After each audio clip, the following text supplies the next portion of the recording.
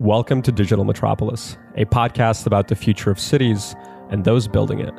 We talk to cutting-edge leaders in urban planning, technology, and policy in order to understand the evolving implications of the space we inhabit. Tune in to learn about how digitized property, urban technology, and artificial intelligence will transform the way you buy, work, move, and imagine. My name is Roman Shemakov, and you're listening to the Taiwan Report, the Digital Metropolis. Hi, welcome to the Taiwan Report. Welcome to Digital Metropolis. Could you introduce yourself to our audience? Hi everybody, my name is Manuel Zeher, or in Chinese, Cao Manhua. I'm German-born and raised in Bremen and living in Taiwan for the last 15 years. 3 years Japan, 2.5 years Korea, 1.5 years in Tianjin, China. Great, Taiwan veteran. And you specialize in energy?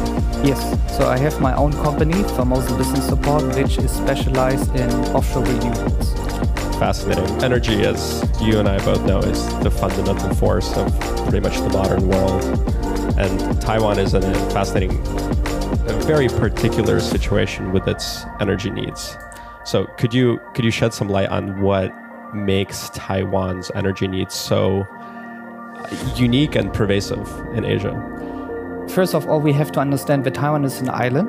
So when you see sometimes my conversations on LinkedIn with US officials, they sometimes leave this out. That means because you're an island and Taiwan doesn't have any own natural resources, no oil and gas, no coal, nothing, it has to import all its energy needs. 98.6% of energy needs are imported. So if there aren't any renewable energy sources, Taiwan simply depends on imports, which is you know, not the best situation right now. Not military-wise, but you have a lot of rising economies like India, Russia, China, and we're going to buy up all the resources we have on this world. Absolutely. That doesn't put Taiwan into a comfortable situation if something goes awry. So I'll list some statistics about Taiwan's energy, and maybe you can help us make some sense of it. So Taiwan imports 98% of its energy. That's 93% of it is fossil fuels. Yep. 76% of oil comes from the Middle East. Exactly. Saudi Arabia makes up 30% of Formosa's petro purchases. Mm-hmm. And in 2017, Taipower's reserves got as low as 1.7%. And we got the uranium for the nuclear power plants, 3 nuclear power plants. Yeah. All of them depend on uranium imports. Mm-hmm. Yeah, it doesn't take a political science expert to know that slight variations in global political situation can really disrupt Taiwan's energy situation. Exactly. So what do you understand as the vulnerabilities in Taiwan? Well, currently, the Tsai administration and particularly TSMC are thriving now with economic numbers that get out now from US investments, particular US investments, because US companies, they demand from Taiwanese manufacturers to use renewable energy to produce their products. So TSMC only got these big orders from the US because they promised the US customers to use renewable energy. And that's actually the only real advantage they have compared to Korea and other competitors here in the region. So that's really the key issue. And you might have read the news that they purchased a big chunk of Ørsted's Changhua offshore wind farm to secure the energy needs.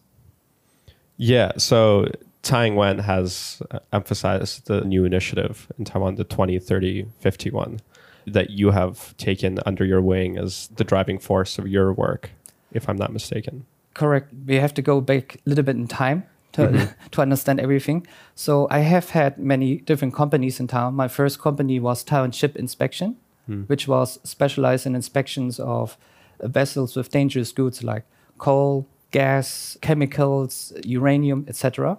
With my former business partner, Joseph Katz, who was at the time an CDI inspector, Chemical Distribution Institute, and based in London, working for the IMO, International Maritime Organization. So that was my first company. Then I had some other companies, one based in Germany, which is called Far East Trading Company, specialized in trade. And my mother-in-law, was the chairwoman of the Taiwan Housewife Mixer Association in Taichung.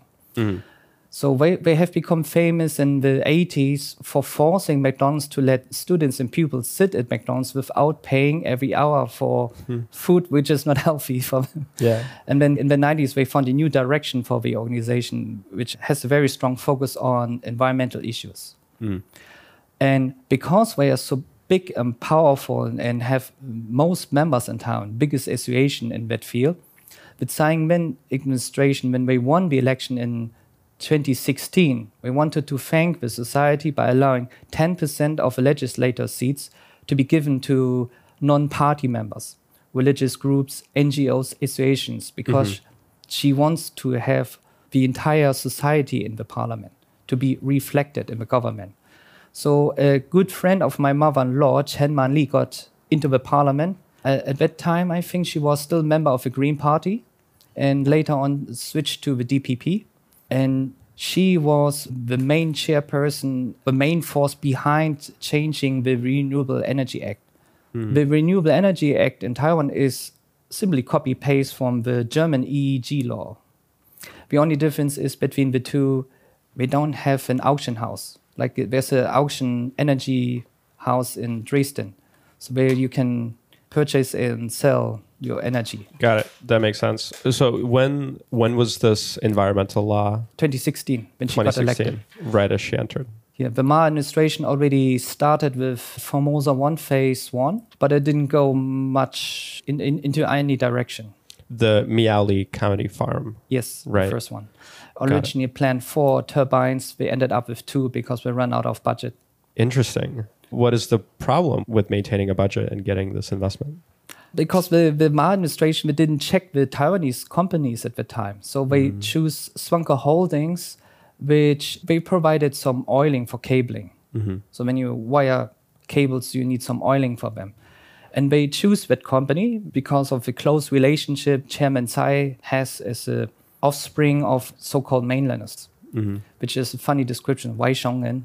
And so we provided them budget to build 4 wind turbines together with Dong Energy at the time, now Ørsted, and Macquarie Capital. And they chartered UBI, which is a Chinese installation company for the monopiles, to do the installation. They ran out of budget because we simply underestimated the weather. So where's the project in its lifetime right now? The 2 turbines are still up and running, even they have huge corrosion problems now. Under the Tsai administration, phase 1 happened. So we have 26 turbines in total now. Got it. So can you go into a little bit more detail of what this environmental plan is that, as you mentioned, has been copy and pasted from Germany's ESSG? Yeah, so because at that time they decided to follow the German model, Chen Man-li, she approached me and asked me to build a company just for one function, to get the European know-how integrated into the Taiwan economy. So it was my main purpose since 2016, to convince European companies, particularly in the supply chain, to build up the Taiwan offshore wind infrastructure.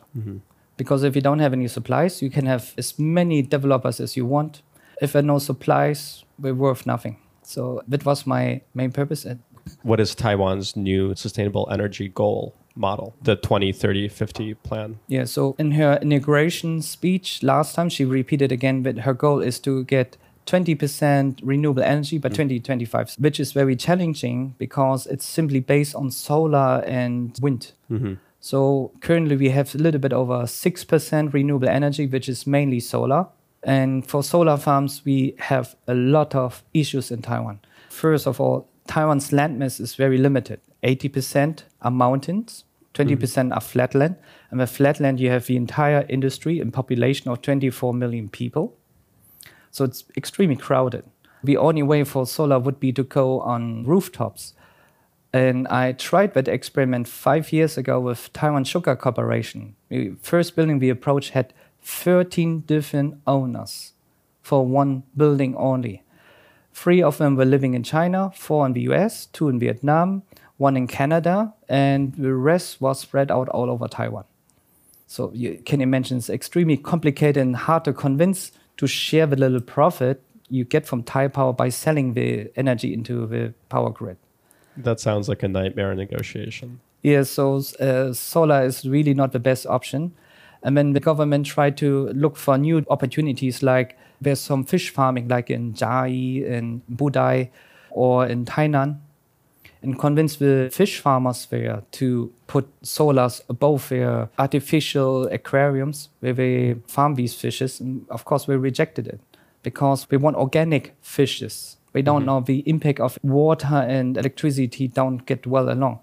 On top, you have a huge issue with the solar maintenance. So Taiwan has a subtropical climate. It's humid. That means dust and other things easily stick to the solar panels. You have to clean them permanently. The efficiency rate is not high either. So solar is not a good option. Onshore wind is very limited. Taiwan uses offshore wind strategically since Lee Dong-hui. We simply placed them near the coastline as an obstacle for a possible invasion from China. So that's the main purpose. Because we're out of sight, and you must understand in Taiwan, same as in Europe, you can sue someone for every single issue. So the shadow of an onshore wind turbine falls on your house, you can sue them. You hear some noise because of the rotation of the rotors, you can sue them. Or the transformers when they produce the energy. So the lawsuits onshore on the private side against the operators there is just free range. That's also one reason why you're posted or located along the coastline. So there are too many risks, basically, for both solar and onshore wind. Yes, biomass is still limited. Same issue, landmass. Nobody wants the stink of the food waste you dump in there to have this organic process to produce biomass. Geothermal is only one company permitted to do the drilling. There are no survey data in Taiwan, which is a huge issue. The Taiwan government simply assumes if you have hot spring, you can do geothermal power too. It's an assumption. That's not how it works. Yeah. No. So the only company which is permitted to drill more than 2,000 meters, which you essentially need for surveys, is China Petrol Corporation, CPC. Nobody else. Got it. Are they actively exploring geothermal power? I visited their demonstration site in Yilan. They have a lot of issues there with Aboriginal people, because the Aboriginal people feel invaded in their own space in the mountain region. And I had read an article of a Swedish developer who visited Taiwan, Klinemon. We have now an office in Taiwan. First time we visited the demonstration site, one of the workers from CPC wanted to take a photo with the Swedish because, for Taiwanese people, they look very exotic. And they don't have HSE regulations, health, safety, environment precautions. So she dropped into the hole and died. Wow. And that's very common for state-owned companies to have no safety regulations at all.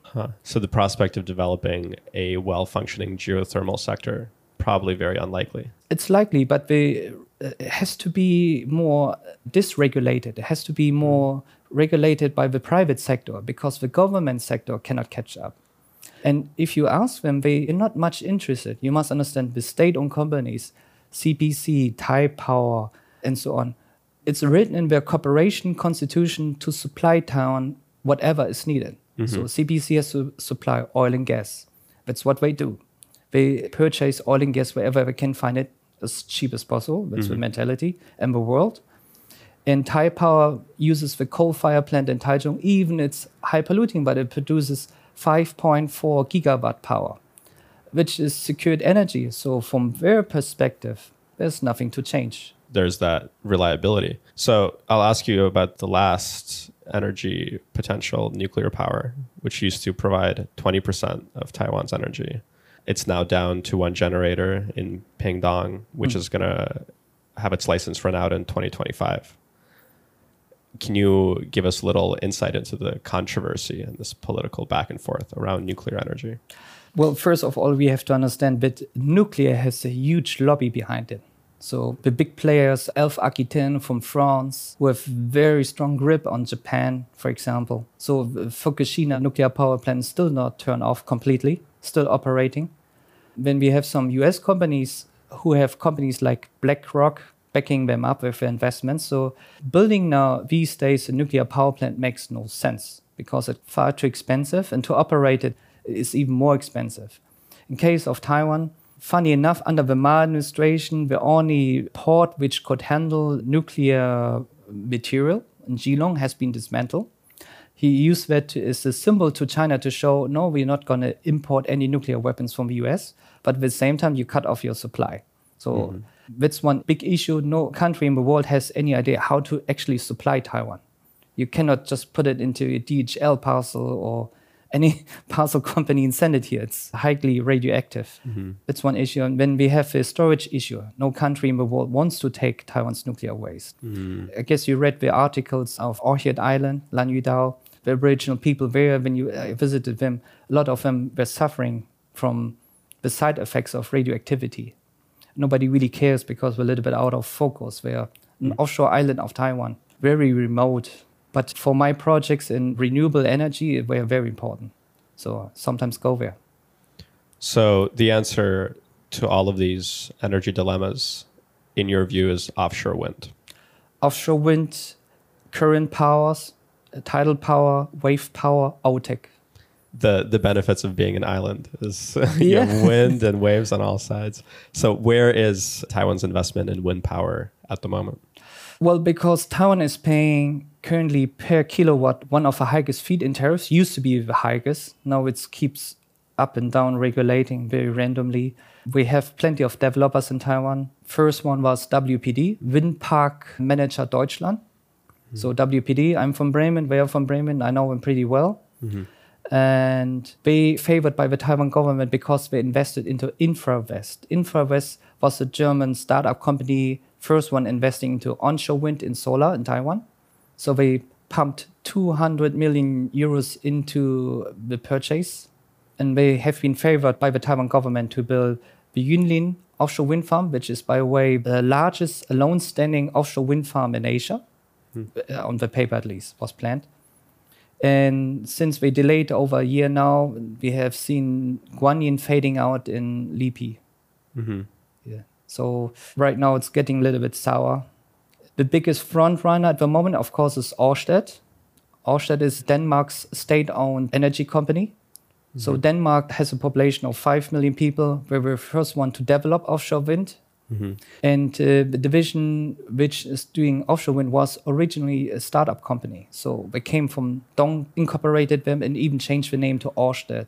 Dong stands for Danish oil and gas, but they sold it to Norway. Got it. No, I understand they're also a Japanese company, and then there's an Australian wind investor. Yes. What are their stakes in Taiwan's wind? So Macquarie Capital has a daughter company called Green Capital.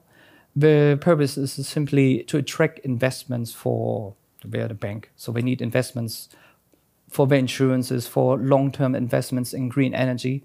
That's what we offer to the clients all over the world. So that's the main goal. They were also the first one to finance Formosa 1, Phase 1, Phase 2, now Formosa 2, and Formosa 3. All these projects financed by Macquarie Capital, simply to increase their profile globally. And they didn't want to be developer first, but they saw, because in Formosa 1 was breaking apart, they saw the need to do on their own. Because at the end, Swanko didn't work out as planned.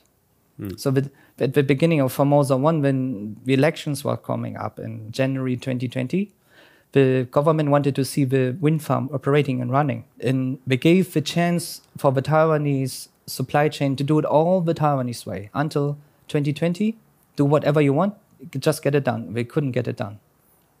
So Macquarie Capital had no choice but to invite 87 so-called consultants who fix it at the end, last minute. Because Ørsted jobs was only to do the installation until a certain degree, and then Swanka was supposed to take over. But we didn't.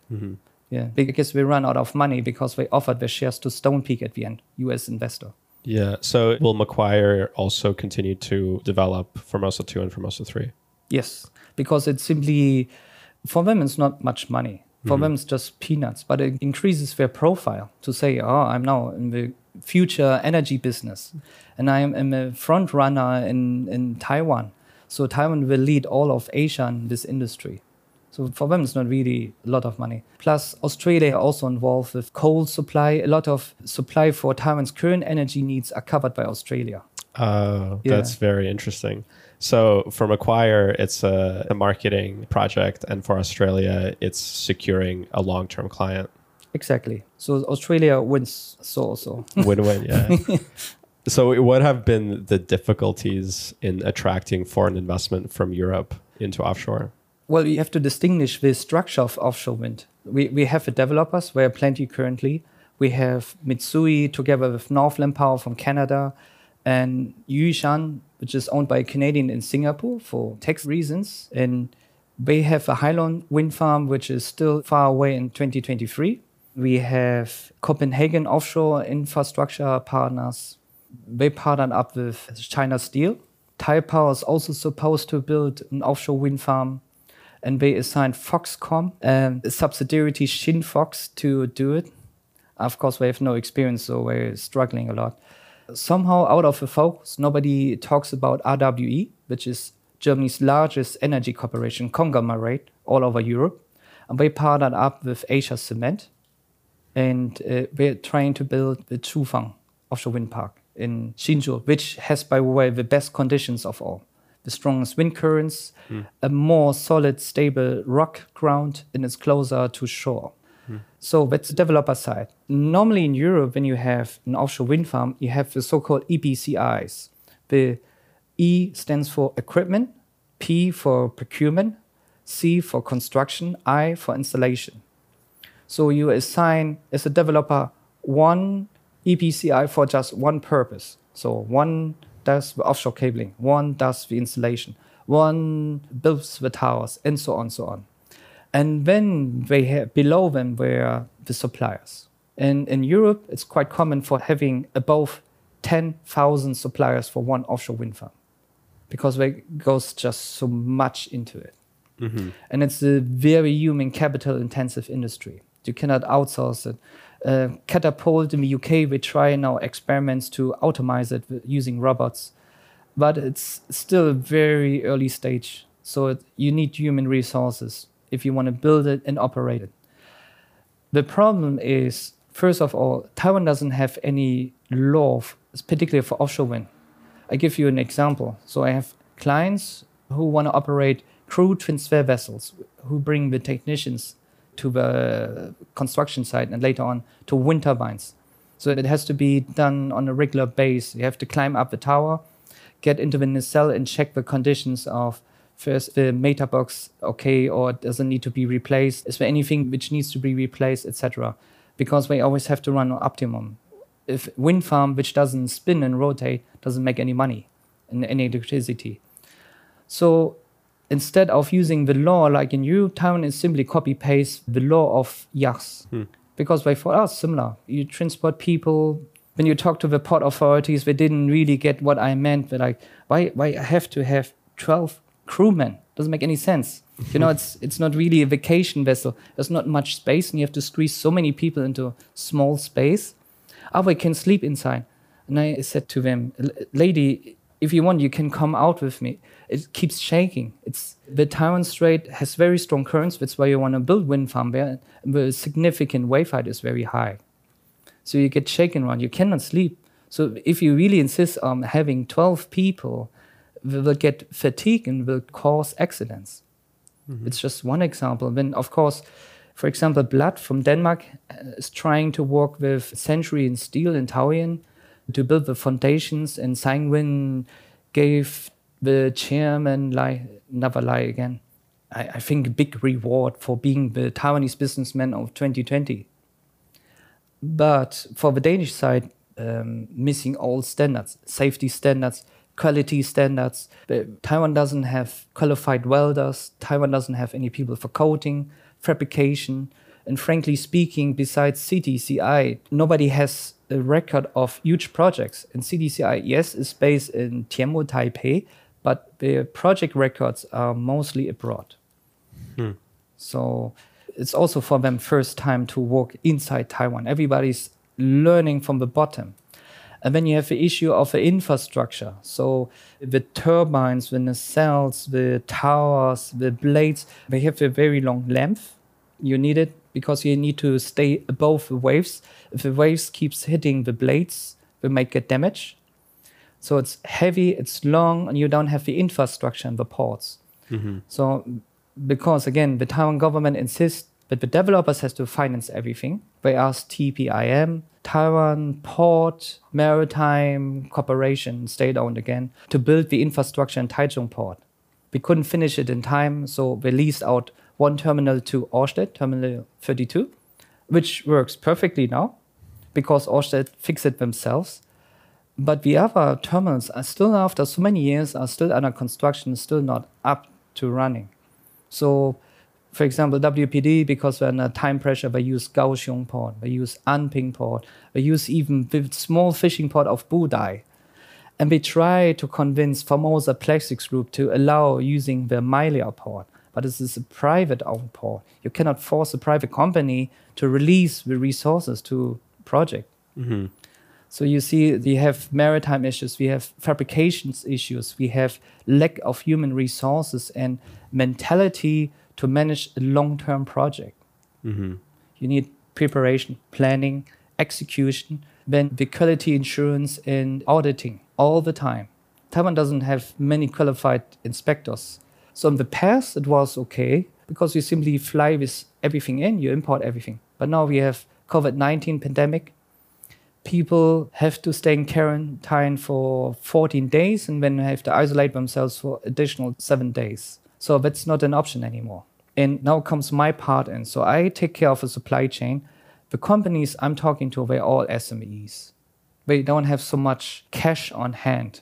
So they keep saying, if I don't get a contract from somebody who pays my initial startup, I don't come to Taiwan. So most of them are hesitating. I convince a few to come into Taiwan by first organizing, let's say, workshops, seminars, making training sessions, start from the soft skills. Already there we have a lot of issues. Yeah, so I feel like I'm an ambassador between all sides because you have to understand, like a company like China Steel, they did steel manufacturing for many years. This is completely new to them. And it's very hard for them to say, I have to learn something new. I need help. They never say that. They find just excuses. Oh, COVID-19. Oh, Christmas is coming. Oh, New Year is coming. When we have Lunar New Year. There's always something around the corner. Many excuses. And you have a face-saving issue. When you have the political capital everybody's using to protect their interests. So a lot of companies, particularly the state-owned, will run to the government and say, protect me. I'm part of your localization plan. Mm-hmm. Didn't the Industrial Development Bureau say, we want localization and I do it, so protect me. Don't let these foreign companies come to Taiwan, protect me. But can we deliver the quality without any experiences, without any know-how?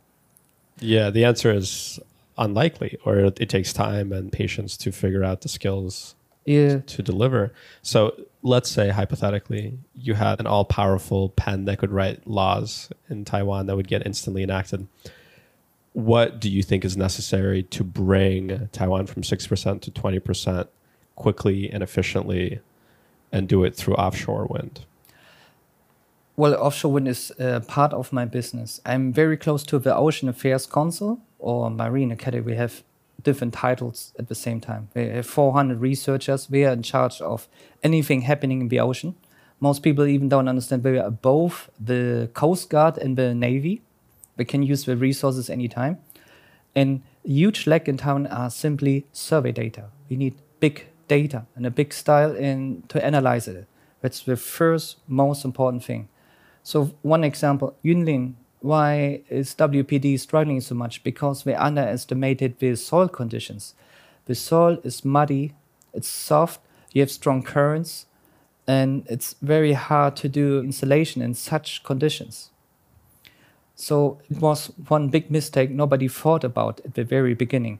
Nobody thought about getting very accurate, up-to-date survey data, all aspects, the currents, the soil conditions, wind conditions. We need 3D, 4D, and 5D data of everything.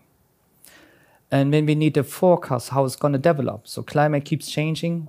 My close friends in Scotland, they struggle now a lot about being covered by snow. I just talked to Canada yesterday. They seem to be fine in Toronto. But a little bit down south, there are a lot of snowstorms in the US. So the climate keeps changing. And we have to take everything into consideration, which is a huge task. I think next important step is because Japan is here, JERA is here, Mitsui is here, Hitachi is here. The Koreans are also here, Samsung and many other companies, CS Tower. And we should treat it as a regional project, not as a national project. So you cannot change the flags of the vessels and change the crews because you enter a vessel from Taiwan to Japan, then from Japan to Korea. Everybody wants localization. Everybody wants nationalism, benefit their own economy. But if you keep on going like this, Europe is successful because of the European Union. In that case, it worked well. Not everything is perfect about the European Union, but it works pretty well.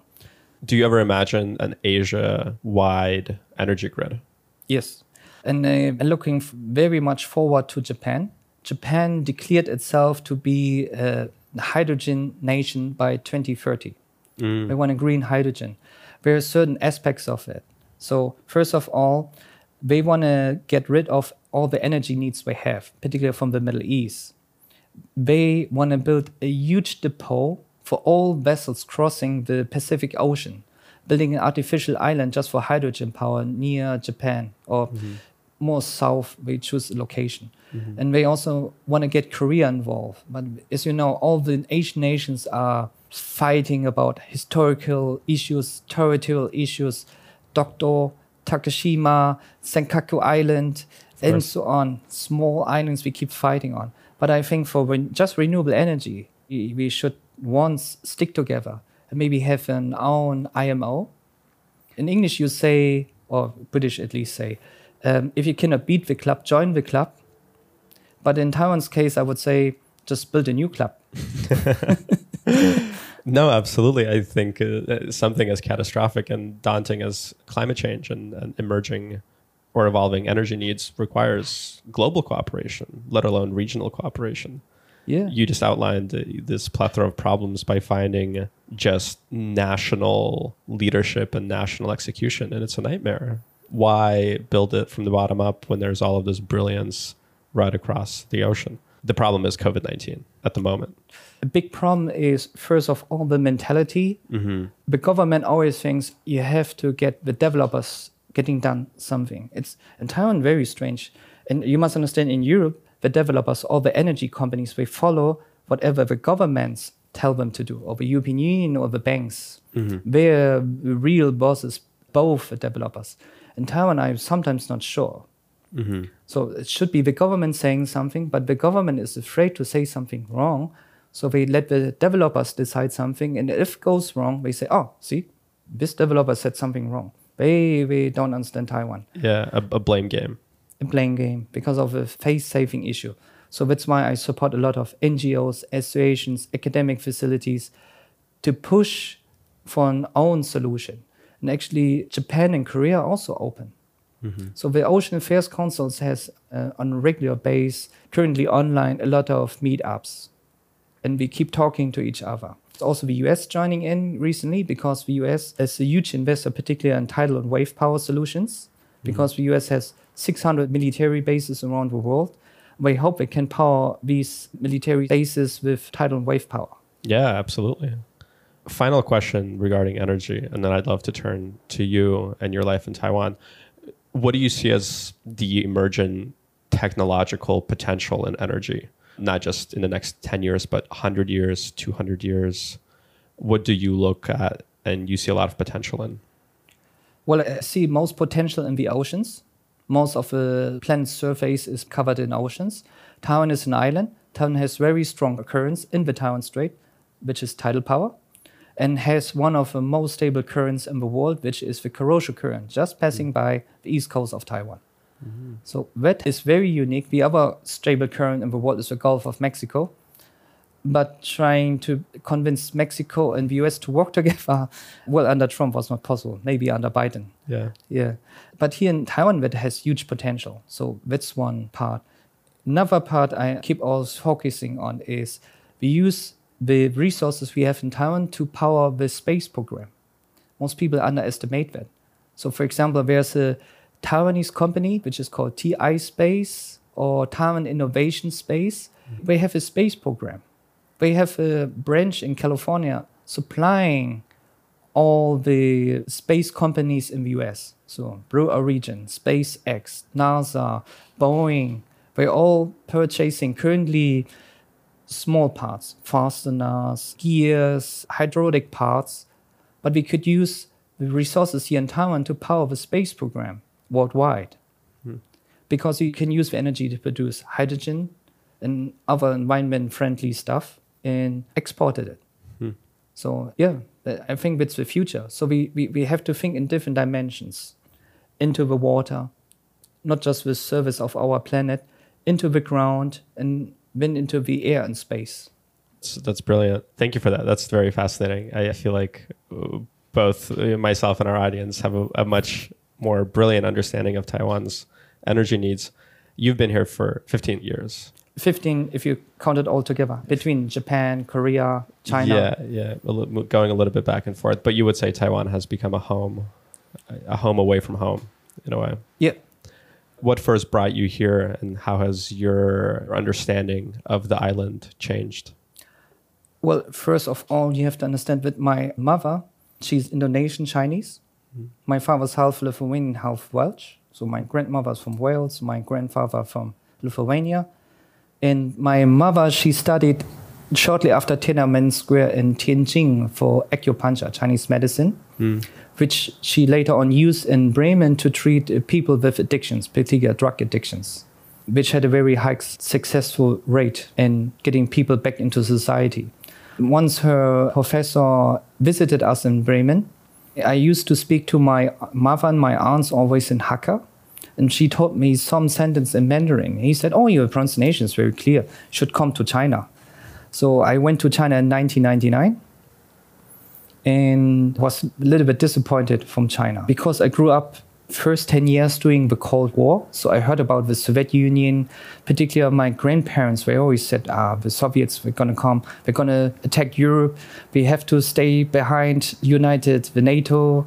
And when I was in China, I felt something similar. Again, I simply was restricted. For example, I was watching German news, internet cafe at that time. And when they said anything about China, it was simply blanked out, lost the internet connection, which was very strange to me.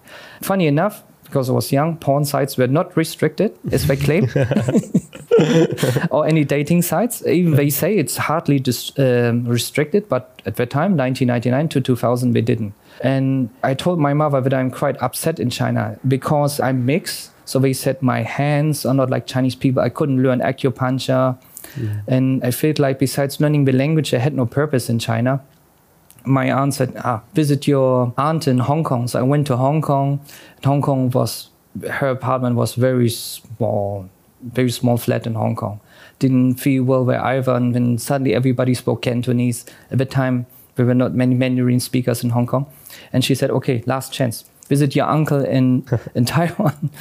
So he was working for Chang'an Hospital in Taoyuan, which is now famous again in the news. And because I believe the propaganda in China, I brought renminbi, I brought my Chinese visa, etc. But lucky enough, I brought my passport. So at that time, we already had the policy, 14 days, visa-free stay. And I was so shocked. Different flag, different language. It's like difference, like for you, like US or Britain or Ireland. For me, it was like Germany and Austria difference. And currency was different flag. At that time, there were the elections, 2000, and Chen Shui-bian was running, and I was right in the middle of it. And I said, you will be executed by the Communist Party if Jiang Zemin finds out what you're doing. I said, no, we're in Taiwan, we are fine. So first time I learned about Taiwan was first lessons I got from Taiwan. When I returned to China, I wanted to learn more, but I later on decided to study Japanese management at the University of Applied Science in Bremen. And because I learned martial arts from a young age, judo, karate, aikido, jiu-jitsu, I wanted to intensify my Japanese skills. But when I got to Japan, the Japanese company said in Kobe, oh, your CV says you speak Korean and Chinese, so you have to go with outing and procurement manager for business trips to Taiwan and Korea. And then I was shocked to learn that Japan has a supply chain network they call Karetsu. Karetsu means, well, it's called in English supply chain network, But for the Japanese and Japanese mentality, it means like being yourself, like your leg or your arm or your foot. So that's how they treat Taiwan. They think it's part of their own economy, part of themselves. And I felt very strong when I went with him to Taiwan. It's always funny. So Japanese companies, they come to Taiwan, they bring all these vans because TKR is a supplier of Honda for supplies like brakes and all the parts you need to build a motorbike. When we visited the factories, laboratory in the van, complaining a lot. And now the Taiwanese going to say, let's have a business dinner with KTV, like Snadies. And maybe talk about business. Yeah. They knew it's going to come up. So they always had this acting going on.